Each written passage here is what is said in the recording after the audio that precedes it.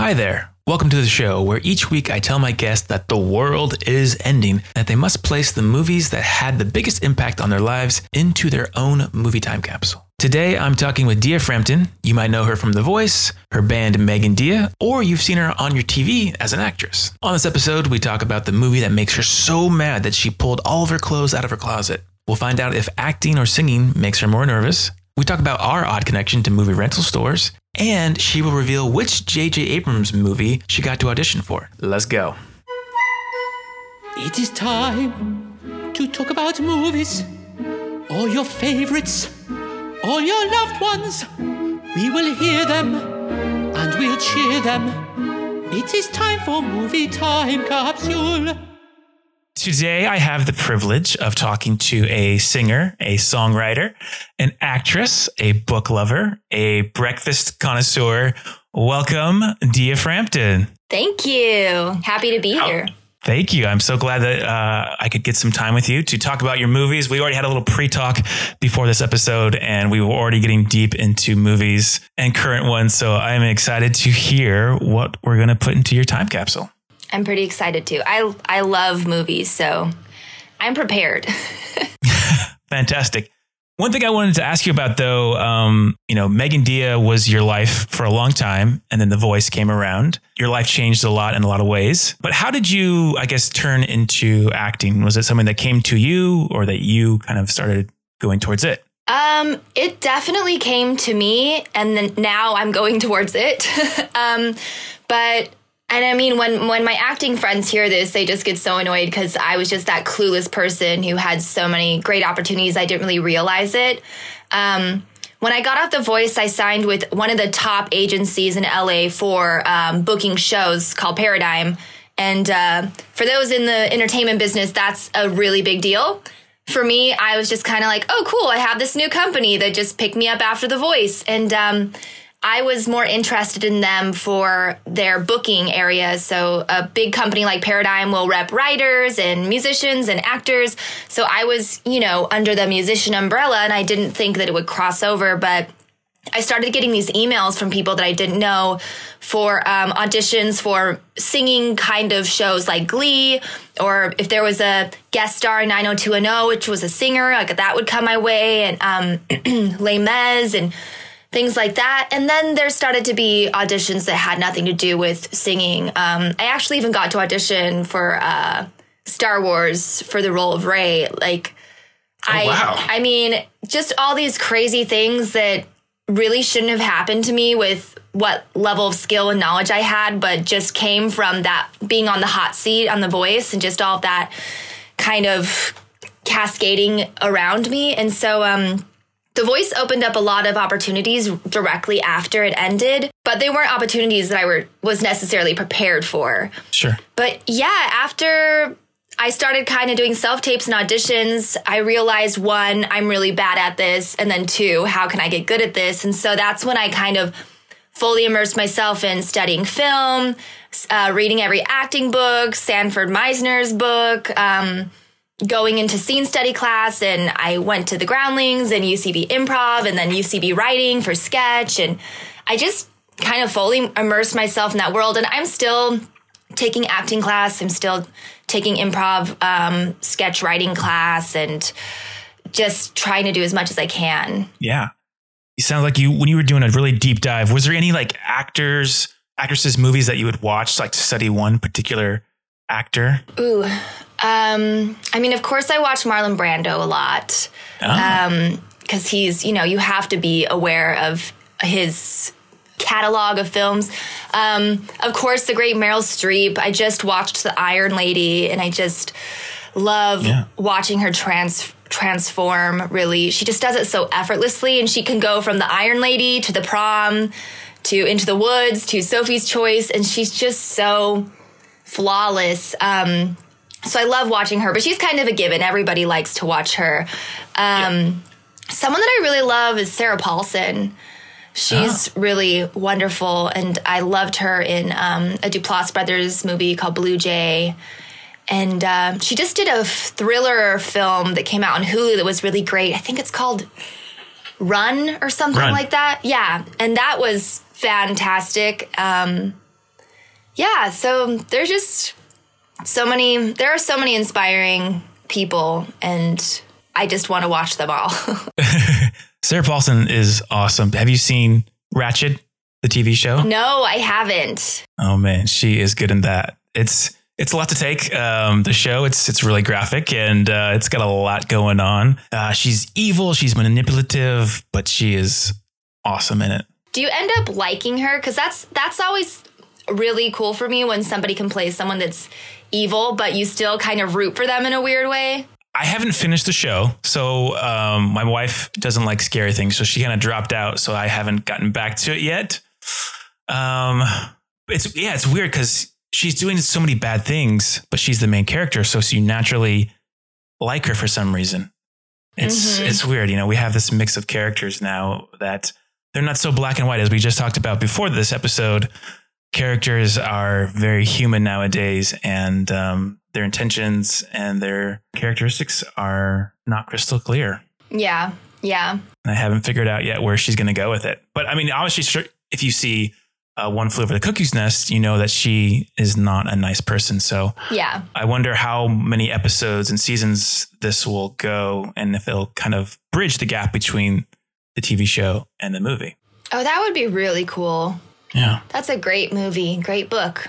That's right. You are the book queen. Do you like have multiple books at a time that you're reading? Yeah, I do. I'm reading Minor Feelings right now, which is really great. And I'm reading The Courage to Create, which kind of helps me when I'm trying to dive into my mentality work with creating, because most of the time, you have that voice in your head that's like, okay, why bother to try to write anything because you suck? And then I'll turn to that book and try to focus on that. And that's what I did on The Voice a lot, too. I know you always saw me with a book. It just kind of helps me drown out the noise around me, because if I start to tune in, I just get really nervous and anxious. That makes sense. I have another question that I wanted to ask you, because you're in both worlds of music and of movies.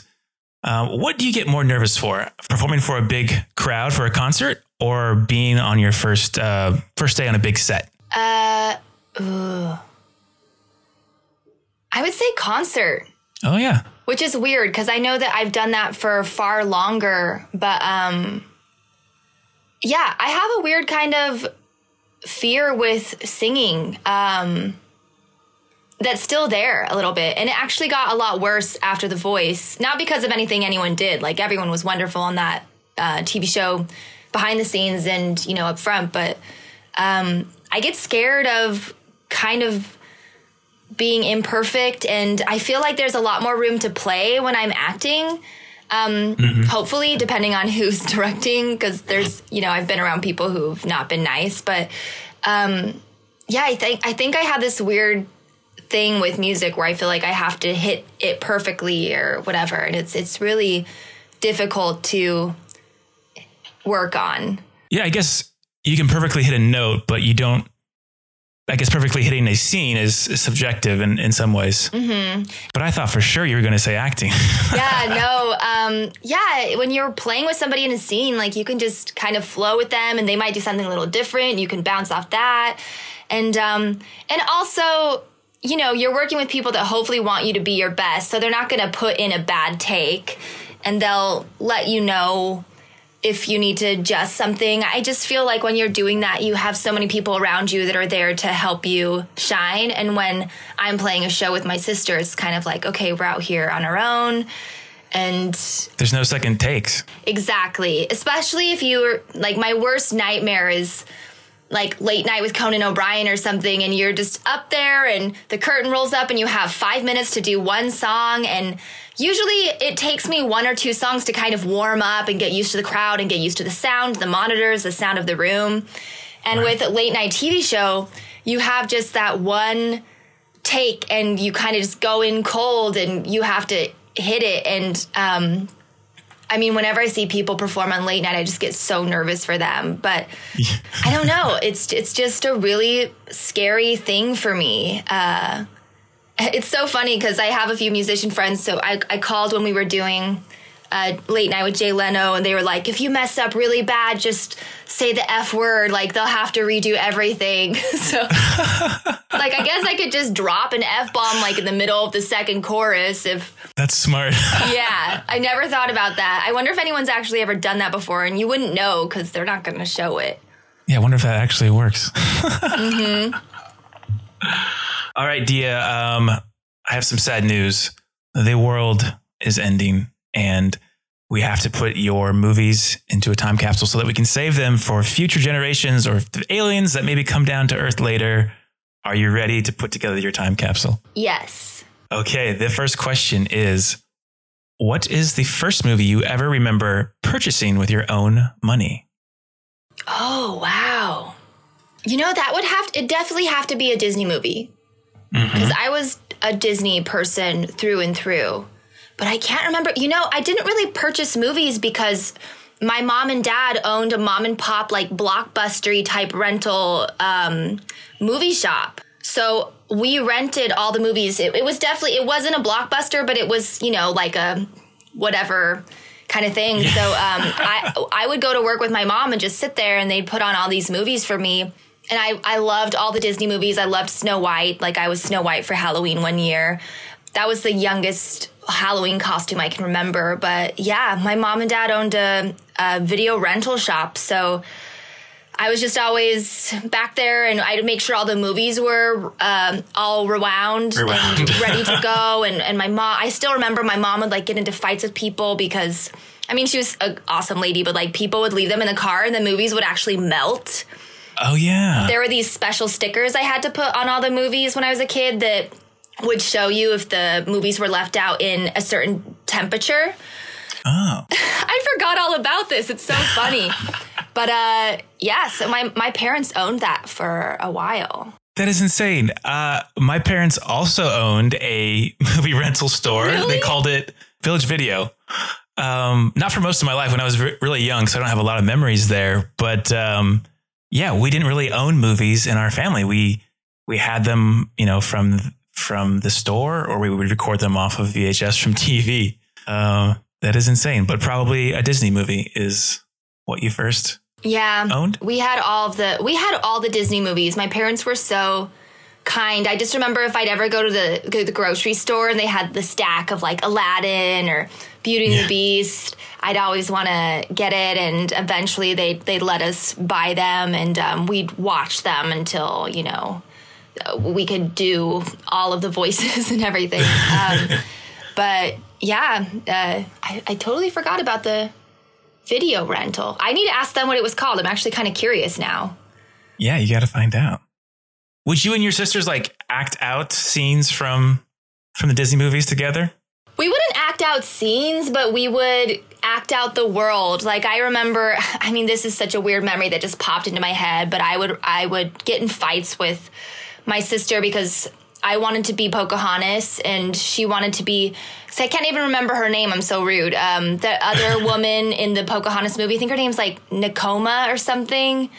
Sounds close. There was one other attractive Indian woman who I think liked Cocoam too, but I'd always want to be the lead, and I'd always make my younger sister, I can't do that with my older sister Meg, she would kill me, but I have 4 younger sisters, so they have to do what I say. So I'd always be like, I think I should be Belle and you should be Mrs. Potts.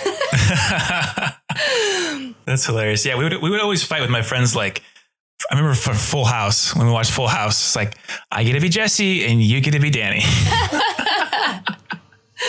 Oh my gosh. There's always one person that that just connects with you.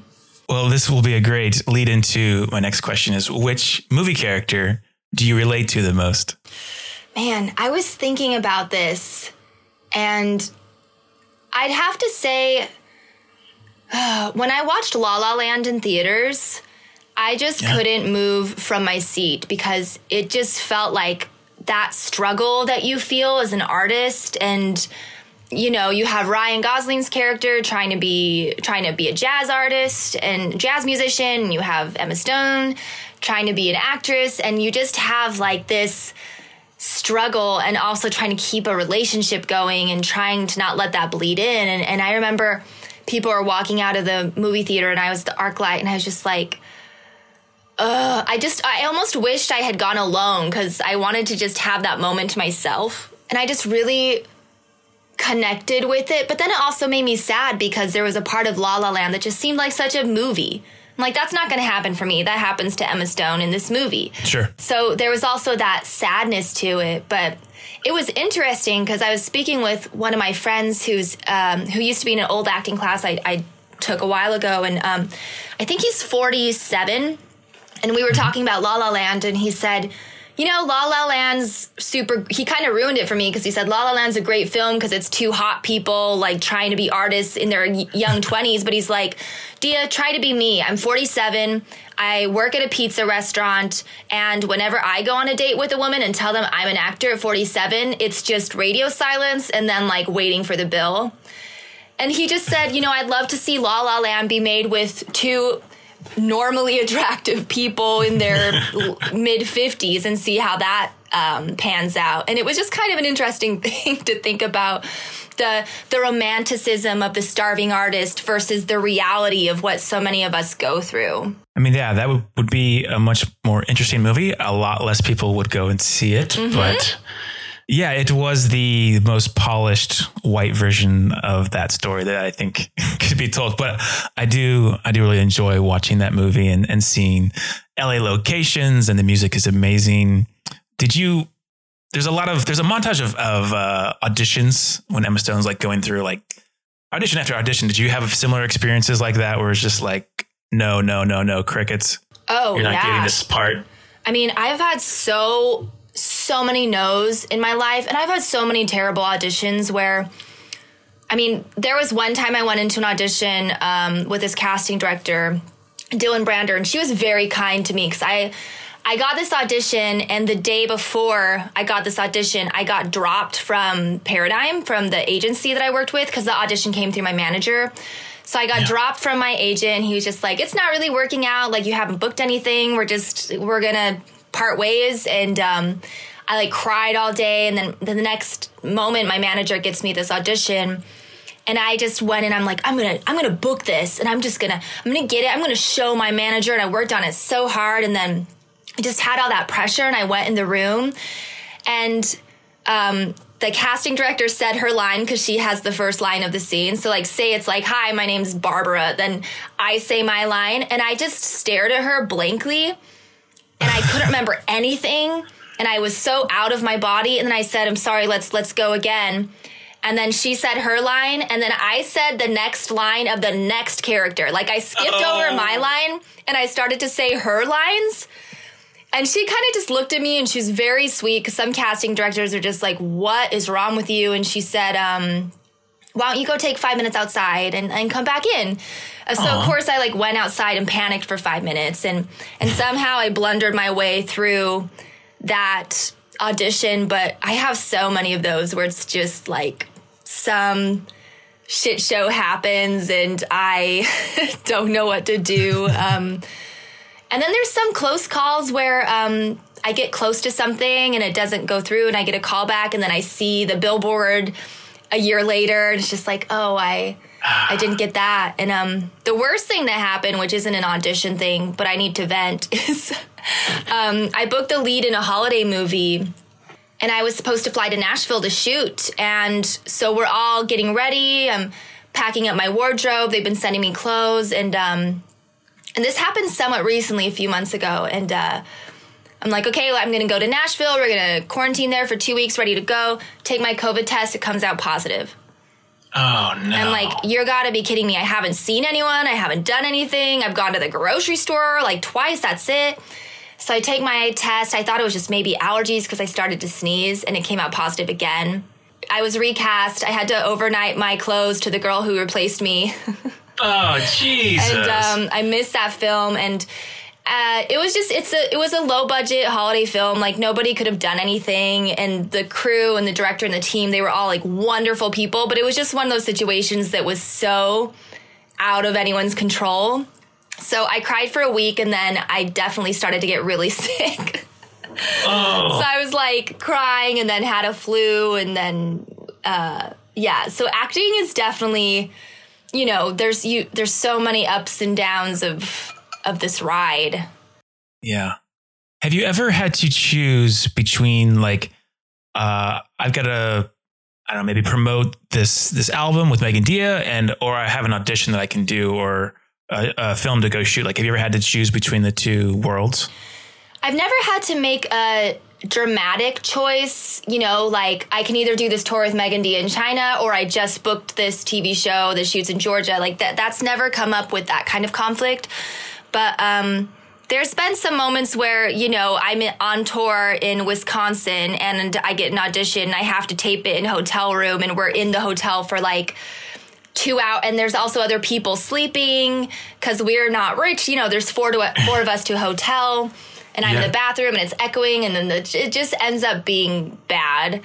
So there have been times where I just booked my own hotel room and just read with someone on the computer and it's always a little weird, but I've always been lucky. I did a movie called I Hate New Year's, and that started filming like 7 days after I got home from our last tour with Amber Liu. So it worked out really well that I just got home, had 5 days to myself, and then flew to Tennessee to shoot it. So I've been lucky. I mean, I would love that problem. It's a good problem to have. Yeah, you are lucky. Okay. What is the movie that you would show someone to guarantee cheer them up when they're having a bad day or a bad week? So I picked a classic and then I picked one that I really loved recently. Planes, Trains, and Automobiles. Yes. Just love it. It's an old film, but not that old, but it's just always so funny but it has so much heart to it too, which is why it still stands the test of time. And then I just watched Barb and Star Go to Vista Del Mar, the new Kristen Wiig film. Oh yeah. And it's so ridiculously funny. It's just, that kind of outlandish humor, but that's exactly what I needed during COVID time. I feel like I've been watching so many sad movies lately. So those two are really fun. Where would you put Barb and Star, Kristen Wiig's movie, on the ranking of Kristen Wiig's movies? Where would you put it? Is it pretty high on the list? Is it middle? I'd say it's pretty high. And I can't tell if it's just because I really needed to laugh and it kind of came to me at a point where I was like, oh, this is what I want to watch today instead of reading the terrible news or watching something that's going to make me cry all the time. And it was just really funny. And I think it's such a original idea. Is it based off of, is it their characters, right? Like they've had these for a while? Is that right? I'm actually not sure, but they do seem like a typical Kristen Wiig character, like the fluffy wig and crazy hair, the kind of like weird, like a Midwest accent that they do. And it definitely seems like something you would pull from SNL, but they ground it in a really great way. And there's musical numbers in it, which made me really happy. Oh, I did not know that. Yeah, there's everything in it. And it's the humor borders on absurd, which I love. But I told my little sister to watch it and I told my mom to watch it and they both were like, yeah, we got 30 minutes in and shut it off. So there's that weird, am I crazy? Like, is this just funny to me? I'm on the fence with that. Seeing that one, I remember the first trailer, I was like, oh, okay, I'm into this. And the second trailer showed even, more of the story. And I was like, I don't know if this is for me or not. Cause I don't really like the slapstick kind of stuff. I'm not sure if that's what that is. Mm-hmm. Maybe I'll have to check it out now since you love it so much. Yeah, it's definitely, Bridesmaids was really funny, but it still felt grounded and kind of real. This one goes a little bit beyond that, where it's a little bit insane and a little bit magical, and it goes into that absurd. I haven't really. I saw Austin Powers forever ago, and I never really got into it actually. But if I had to put it up against something that kind of level of like bizarre comedy. Kind of fantastical and just enough out of the normal life stuff. Yeah. Yeah. Do you enjoy musicals themselves, like Broadway stuff? Do you watch a lot of musicals for movies? I do. I just watched The Prom, which I really enjoyed. Meryl Streep, Nicole Kidman, I do enjoy those films. I'm looking forward to In the Heights. I watched the the Hamilton. I guess it wasn't a movie, but I watched Hamilton on Disney. Yeah. So I really enjoy those films, and I mean, I would love to be in one, but it's like that caliber of artist and performer is just so next level. It's just incredible. The actors, the talent in Hamilton is insane. The amount that they're singing and moving around the stage, it's ridiculous. It's got to be a workout every single performance. Yeah, I watched it and I just couldn't believe it. And singing is a very physical thing. I think that's what a lot of people, even after I had COVID, it took me the longest time. Like, I could move around, I felt fine, had no fever, had no flu. But if I started to sing and kind of work my stomach and my breathing and everything, that was the hardest thing to recover with after COVID for me was singing. So hard. Yeah. I think that's one thing that people don't realize about sounding good live and how hard it is. I think I'm not musical, but I learned from The Voice, the difference between seeing you guys perform live and seeing, celebrities or, the most famous singers perform live. You can really tell who has it and who doesn't when you have to sing live, because it is so physical and you have to be perfect with your breath to sound good live. Mm-hmm. And it's so hard because when you get nervous, I think that's the thing with acting and music somehow is, when you get nervous, physical things happen to your body, right? You start sweating. Sometimes your mouth goes dry, called cotton mouth. And you kind of, my throat kind of gets a little bit shaky. Sometimes my hands actually shake when I get nervous. And with acting, somehow you can kind of get that out of you. And if your mouth gets dry, you can still bite into it. Mm-hmm. But you can't really hide. You can't really fight that physical uncomfortableness, is that even a word, with singing like you can with acting, because you can kind of ground yourself. Okay, I'm running into this scene. I'm in the doctor's office. And you know what? So I always love to say this, maybe I'm a little nervous to be in the doctor's office, so maybe my hands would be shaking. But, you can't say that when you're getting up on stage and you're singing a power ballad. And there's been times where I just felt like I went out on stage and the engine of my car was not running, Yeah. With singing, it's one part of your body that needs to be perfect. But with acting, it's kind of everything is working on your body all at once, your body language, your eyes, your mouth. So I feel like you have a little more leeway to, be good or be bad. But with singing, it's just that one part that you have to have greatness. Mm-hmm. Yeah. And when you get nervous, it just closes up. Your throat just closes. So, what would be your favorite movie musical then? Oh man.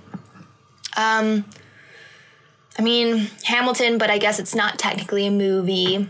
I loved Once. I loved Sing Street.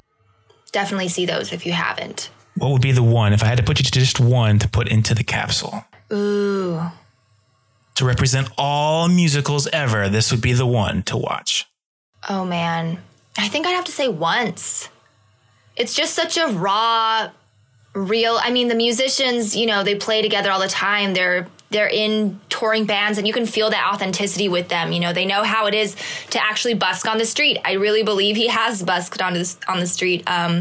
Yeah. And they were just so great, and the script was so raw and super low budget, and you can definitely see that, but it's still, the story came through. Falling Slowly. Freaking awesome song. So good. Mm-hmm. Do you watch many scary movies? I do not. It's so funny because I was trying to think of the scariest movie I've seen. And I think the last scary movie I allowed myself to see when it came out is The Sixth Sense. And that will give you an idea of how long it's been since I've seen anything scary. And the reason is things like that sit with me. Like, for instance, if I went and watched, what's the movie that came out with Toni Collette? Heritage or Hereditary. Yeah. Yes. Yeah. Like, if I watched that, I probably wouldn't be able to sleep alone or at all, or take a shower or do anything alone for 4 months. Not joking. Yeah. And even now, when I'm sleeping in my apartment, I keep my hallway light on. Like my room's pretty bright because I'm just really scared of things. I believe in ghosts. I believe in weird things happening. You know, somebody tells me a ghost story. I'm not the kind of person who's like, okay, bye. I'm like, oh my gosh, what happened? And then I just really get involved. So I just can't do it. The Sixth Sense just scared me so bad. Like that scene of, was it Toni Collette under the bed? No. So that was the Mia from the OC. Oh, because I was like, was she in that movie too? Oh yeah, she wouldn't. That doesn't make sense. But just when she's under the bed, it's just, or when he goes under the curtains, under his little fort. Yeah. I mean, I only saw it once, but it really impacted me. I think the scariest thing for me was when he was shoved into that, like under the stairs or something by those kids, and you can't really see anything, but you hear things and you see him bruised. And like, when you can make somebody so scared when you really can't even see what's going on, it's just terrifying. That I can't even think about it. That movie also has a really scary moment that has nothing to do with the ghost or the paranormal stuff. There's the, one of the Wahlbergs is the intruder is in the bathroom, and like you hear the noise and the characters are like, who's in our house? And I think it's like a long take because the camera just like tracks around to reveal the bathroom. And that moment is really scary because it feels so real. Yeah. Ugh. See, I remember these things, and it's been so long since I saw it. And when I watched movies like that when I was a kid, it was always because, you know, my friends wanted to go see it. But I skipped out on Hereditary. I skipped out on It. I skipped out on all the Insidious. Like, I haven't seen anything because I really can't handle it. Yeah, I mean, you chose wisely to not see Hereditary. That will stick with you, that one. No.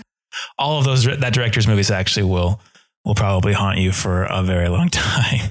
Yeah. So it will stay with me triple what it's staying with you. What movie gives you goosebumps? I would say The Deer Hunter. Just that scene at the end. I always just think about that. And it's just so powerful. And also to kind of segue into another, it's not necessarily a movie, but it's called In and of Itself on Hulu right now. And I would highly recommend watching it. And he kind of speaks about the, I hope I'm saying this correctly, the Rouletista, that kind of the game where you have the gun with one bullet and you put it to your head and you have a, 1 out of 6 chance of surviving. And Russian roulette. Yeah, Russian roulette. And, in and of itself speaks on that, and it's beautiful. But The Deer Hunter, with that last scene, when I just watched it, I just couldn't. Just everything in my body just stood still. And I watched it alone in my apartment, actually. And I remember going out after the movie ended and kind of was like, I need to walk this off. It was just so heavy and also so beautiful. I mean, it's a war story, but essentially it's a story about friendship. And that's why, you stay with the friends before they actually go to war for about an hour into the film, because you're just establishing how well and how close these people are. That's actually, this is terrible. That's the movie that I've wanted to start the most times, but actually never started watching. Oh my gosh, why? I think it's maybe the runtime is like just one of those. I'm just like, I don't have time at this moment for maybe 2 hours and 45 minutes. Oh yeah, almost 3 hours. It's really long. 3 hours? Yeah.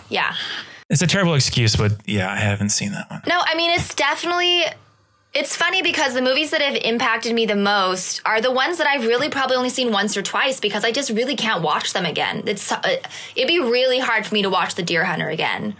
Because it's draining. It's draining. It's so sad. It's so hard to watch. You're just watching people deteriorate. And, the thing that always gets me with movies is when things aren't fair. I'm just like, this should not be happening to you. And it's just so hard to watch. I won't say you don't always get the ending because I don't know what the ending is, but you don't always get the ending that you want. And sometimes that makes for a better movie. Yeah, you should make it to the end because it's a lot. What's a documentary that changed your life? or changed the way that you interact with the world because of it?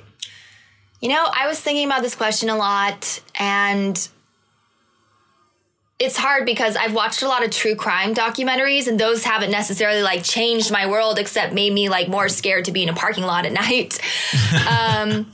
And then I've watched a lot of documentaries on food and eating clean. But the documentary that I really got into was Wild Wild Country that the Duplass brothers produced with the Colt, the Bhagwan, the Colt. And it was just really interesting to me how people can kind of fall into something and get stuck in something. And, you know, especially people that are grieving or going through something, it's really easy for them to kind of fall prey to these cults and these people that don't have their best interests in mind. Which, you know, and it's, you always just can kind of be taken advantage of. But, this one just popped into my head. I can't believe I didn't think about this one.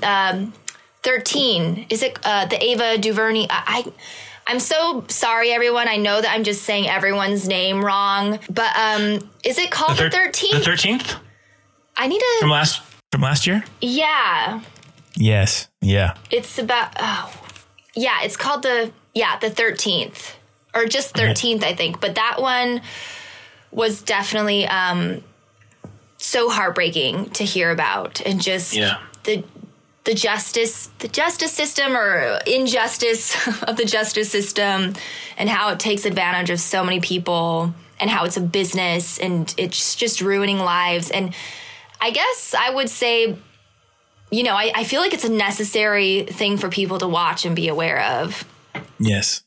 Yeah, I can't agree with you more. I think everyone in America should definitely watch that movie because it gives you such good education on things that you probably have no idea about, and puts a good spotlight on things that we need to talk about as a country. And yeah, that one definitely wrecked me at the end of it. You're just like, wow, I don't feel great. And we definitely need to reevaluate the important things in our life. It's so hard to watch because it's not like, oh, this used to happen. Thank God everything's better now. It's still going on everywhere. And that's what makes watching that. It's becoming aware of the problems, but they're still there. It's not some kind of, you know, past historical incredible mistake. And it's really difficult to watch, but it's made me definitely pay more attention to what's going on. And there's really great organizations that I've become aware of, like Grassroots Law I really love, and they do a lot of great work on the ground. And just being aware of different organizations that fight this and help this, because I don't know a lot of how to help, but finding the people that you trust that you can just donate to or spend time with or follow on socials, you know, whatever you can do. It's a great place to start to kind of get the ball rolling on the Black Lives Matter movement. Definitely worthwhile. It's on Netflix right now, if I am not mistaken. Yes, that's where I watched it. We all know you have Netflix, people. No excuse. You got someone's login. Go and watch it this weekend. Now, I know that you don't have kids, but this question is about young people. What movie are you most excited to show your kids, or maybe nieces, nephews, godchildren? There's the classic, The Princess Bride, which I loved. And I nerded out with that film because it came out the year I was born, 1987. And I also the story of The Princess Bride is so interesting to me because, first of all, I watched it with my dad.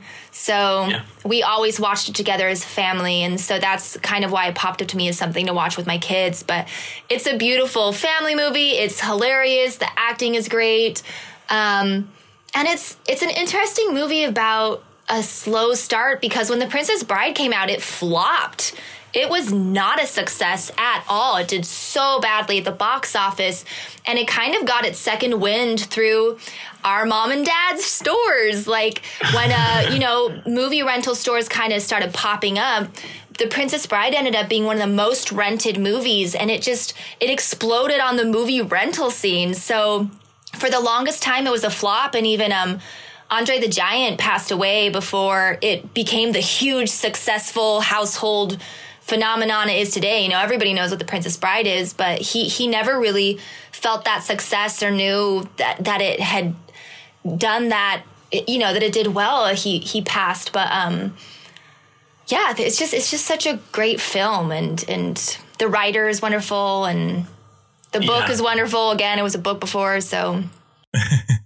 That is a great choice. I think that would also go onto my list of movies that would cheer up anyone. I think that movie's just so fun to watch, and it will definitely make you laugh no matter how old you are. Yeah, it's so good. What is the movie that makes you cry the most? I know this is super cheesy, or maybe it's not cheesy, but the first movies that popped into my head are Titanic and Gladiator. Okay. I still remember when I finished Gladiator. I was quite young, and I remember going in my room and like pulling out clothes out of my closet, which is so weird. And another thing with Titanic, I went and saw it at this really old, cheap movie theater in Utah, and it was, you know, the movie that if you go before 4, it's like $3, and it's a really like little dingy place. And I went and watched Titanic, and I just remember being so upset and just crying, and I went straight to the bathroom when it stopped. And interestingly enough, I thought about it, and I'm like, I haven't seen Titanic since it was in theaters, because it was just so devastating to me. And wow, there's just something so I don't know, just, you know, it obviously is a real event, and just thinking about being with your loved ones on a ship like that and having what happen is just so, like I can't even think about it. It'll make me cry. Mm-hmm. It's interesting that both of the movies that you chose, the main character dies. Oh yeah. Yeah, that makes you mad, I think. Yeah, and you just love them so much, and especially, you know, Maximus in The Gladiator, he's just such a beacon of like honor and truth and fighting for what's right, and it's just, at the end, you're just so upset that that's happened. Yeah, I agree. What is the movie that you would choose to put in your capsule that would sum up the good of humanity? Oh, man. I think I put down Planes, Trains, and Automobiles again. But the movie that I think made me believe in good people and just the beauty of life. I mean, I'm thinking about a lot of movies recently, but Soul by Pixar, that movie just really hit me, especially watching it during COVID, because I took away from it that, you know, life is beautiful, and it's about the small things in life that's beautiful. Eating dinner with your family, playing a song on the piano. It's not about this success or like trying to get somewhere. And especially in COVID, when we're all feeling stuck, and, you know, what's the meaning of life? Well, the meaning of life is like calling your mom, saying hi. So Soul just really, it made me feel at peace with myself and with everything that's going on. So I think that would make people feel good about other people, hopefully. That is a great answer. I know that you recently talked about you want to change what success means to you this in 2021, and that it shouldn't be about, you know, booking the next movie or about getting great success with a song or a record. How has that been going for you this year? It's definitely a daily battle. Because I definitely have moments, I would say almost daily, hourly, where it's like, oh, you're turning 34 this year, and what have you done? And you just had 8 auditions and nobody called you back, and you just sent in that song and you haven't heard back. And you know, in our business, I don't know if people know this, but in acting and music, you don't really email someone and say, oh, no, thank you. Like, you just don't hear from anyone. Right. That's the no, thank you. You don't really call a casting director and say, like, did I get it? You just, yeah. Just checking in. Exactly. And it's like, well, if you haven't heard anything, that's your answer. And that's just how music is and acting is. And it's really hard for me to be happy with waking up and making breakfast and spending time with loved ones and going for a walk. And just sometimes that feeling will creep in of like, what have you done this year? You haven't done anything. You're just getting older. You can't play late 20s anymore. It's just that kind of evil voice. Sometimes I call it like the evil roommate who just like pops in my head. And then there's other moments when I was walking the other day and I saw these beautiful purple flowers, and then I saw 10 peacocks on my walk. They were everywhere in the neighborhood, and I saw 10 peacocks walking around, and I just thought, this is beautiful. Life is amazing. This flower's gorgeous. The weather's beautiful. My family's healthy. Who cares if, I'm a series regular on a TV show or something? And it kind of bounces back from those two things all the time of like feeling value and just being and being a good person, hopefully, and being a good sister and daughter and friend. And then the other times it's like, oh, you're failing.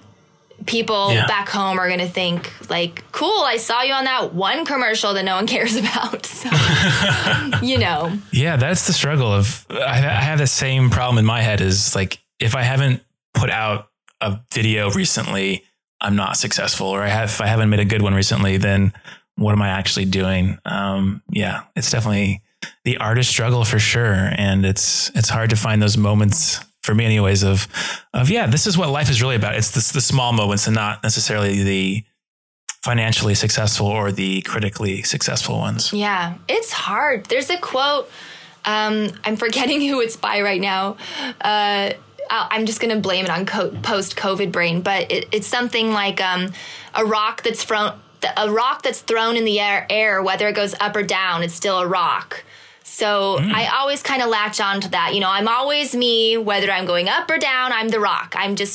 We're never changing. And that's something I think about, like, if you book something and they're like, Luke, come direct this commercial tomorrow for $500,000, like, are you a better person tomorrow because you're doing that than you are right now? It's just, it doesn't really make any logical sense, but we still put that thing on like, oh my gosh, I'm like doing this huge commercial. I'm getting bigger. Like I'm taking up more space. And you just feel this thing that isn't really quite real because, you're still the kind person that you were yesterday. Yeah. It's just a passing, fleeting moment. Yeah. Yeah. Oh, we could talk about that all day. I know. Okay, so Dia, you've got to choose one movie as your favorite of all time, the one that you'll take with you into your bunker that you can rewatch over and over and over. What is your favorite movie? That's such a hard question because I feel like my favorite movies are the ones I wouldn't want to watch over and over again. Like The Godfather pops up, Deer Hunter pops up. I think I'd have to go back to The Princess Bride because it's just I can watch that every day and be happy. And it's such a classic.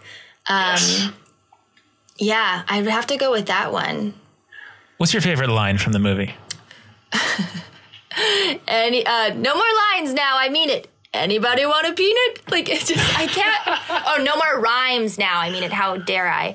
But yeah, it's just so good. I think it's so rewatchable. There's so many different, every character, I feel like there's not just like, there's not one main character. Everyone has great lines and great moments and you love them and you hate them. And it's such a good freaking movie. It really is. And no one should ever remake it. I will be so upset. Oh yeah. I hope no one's talking about that. I know. I've always heard rumors that kind of pop up every now and then. I'm just like, no, you can't do that. We'd boycott it. Exactly. Okay, Dia, it is time to lock up your time capsule. But unfortunately, this is a low budget show. So I need you to provide the sound effect of your capsule closing. Oh, man. Pew! Boop! My capsule's really cute. That's great. I love it. I'm going to stick with that. That one definitely sounded like it was air pressurized. I know. It's sealed for good. It is. But you have a lot of movies to watch now. You have to watch The Deer Hunter. And then we spoke about this before, but you have to watch a Care-a-Lot on Netflix. Yep. Yeah, I think those are the best movies out right now. Nomadland. Yep, I saw that one. That was great. That was great. It's very slow moving, but it's beautiful. But yeah, I was just like, I feel like I'm lost out here, and it's very slow paced, and but I really love that one too. It's so pretty. Yeah, that one. It kind of reminds me, Nomadland reminds me of an artist's journey. Like there's no one path. That's not clear of where you're going to go. You just sometimes got to go through it, bump around, and you're not really sure what the ending is. Yeah. And it's interesting to kind of side with society where you're like, wait, you should do this. You shouldn't, stay there or whatever. And then you realize, like what you said, oh, there's so many different ways to go and there's so many different ways to be. And society tells you that you have to do this one thing. And it's, and the writer, director, she edited it too, a Chinese female filmmaker, incredible. It's just so cool to see people come up like that who are just these new, brilliant voices, Wow, I didn't know that she edited that. That's very cool. I know. I found that out too because there were 3 things and I was like, wait, what is this? Because I thought it was going to be produced by, but it was written, directed, and edited by, I'm going to ruin her name, so I'm not going to say it, I think, Chloe Zhao, I think. I just can't sit here and butcher everyone's names, but it was so beautiful, so. And I heard they also used real nomads as a lot of the actors in there. Yeah, she uses a lot of real people. I kind of was wanting to go through and see who was a real actor and who she used, because she did the same thing in her last film, The Rider. A lot of the actors were just real people who, grew up around ranch handing, in that ranch life and bull riding and the rodeo. And it's really powerful. And it makes me mad too, because I'm like, they're just people. They're not like acting and performing. And it was a really good lesson in acting, just be a person. Stop trying to like put on an outfit and dance around. And just naturalism sometimes works. Yeah, exactly. Well, Dia, this has been a lot of fun. We could go on for hours, I feel like, doing more movies. But sadly, this is the end of your capsule. Thank you so much again. This is awesome. No, thank you. This is fun. All right. I also want to thank Brett Goldstein for inspiring this podcast. If you like this one, you can check out his. It's called Films to be Buried With. And thank you to the listener. I hope this encourages you to watch some new movies or revisit some old ones. And I will leave you with this movie quote. Ernest Hemingway once wrote, "The world is a fine place and worth fighting for." I agree with the second part.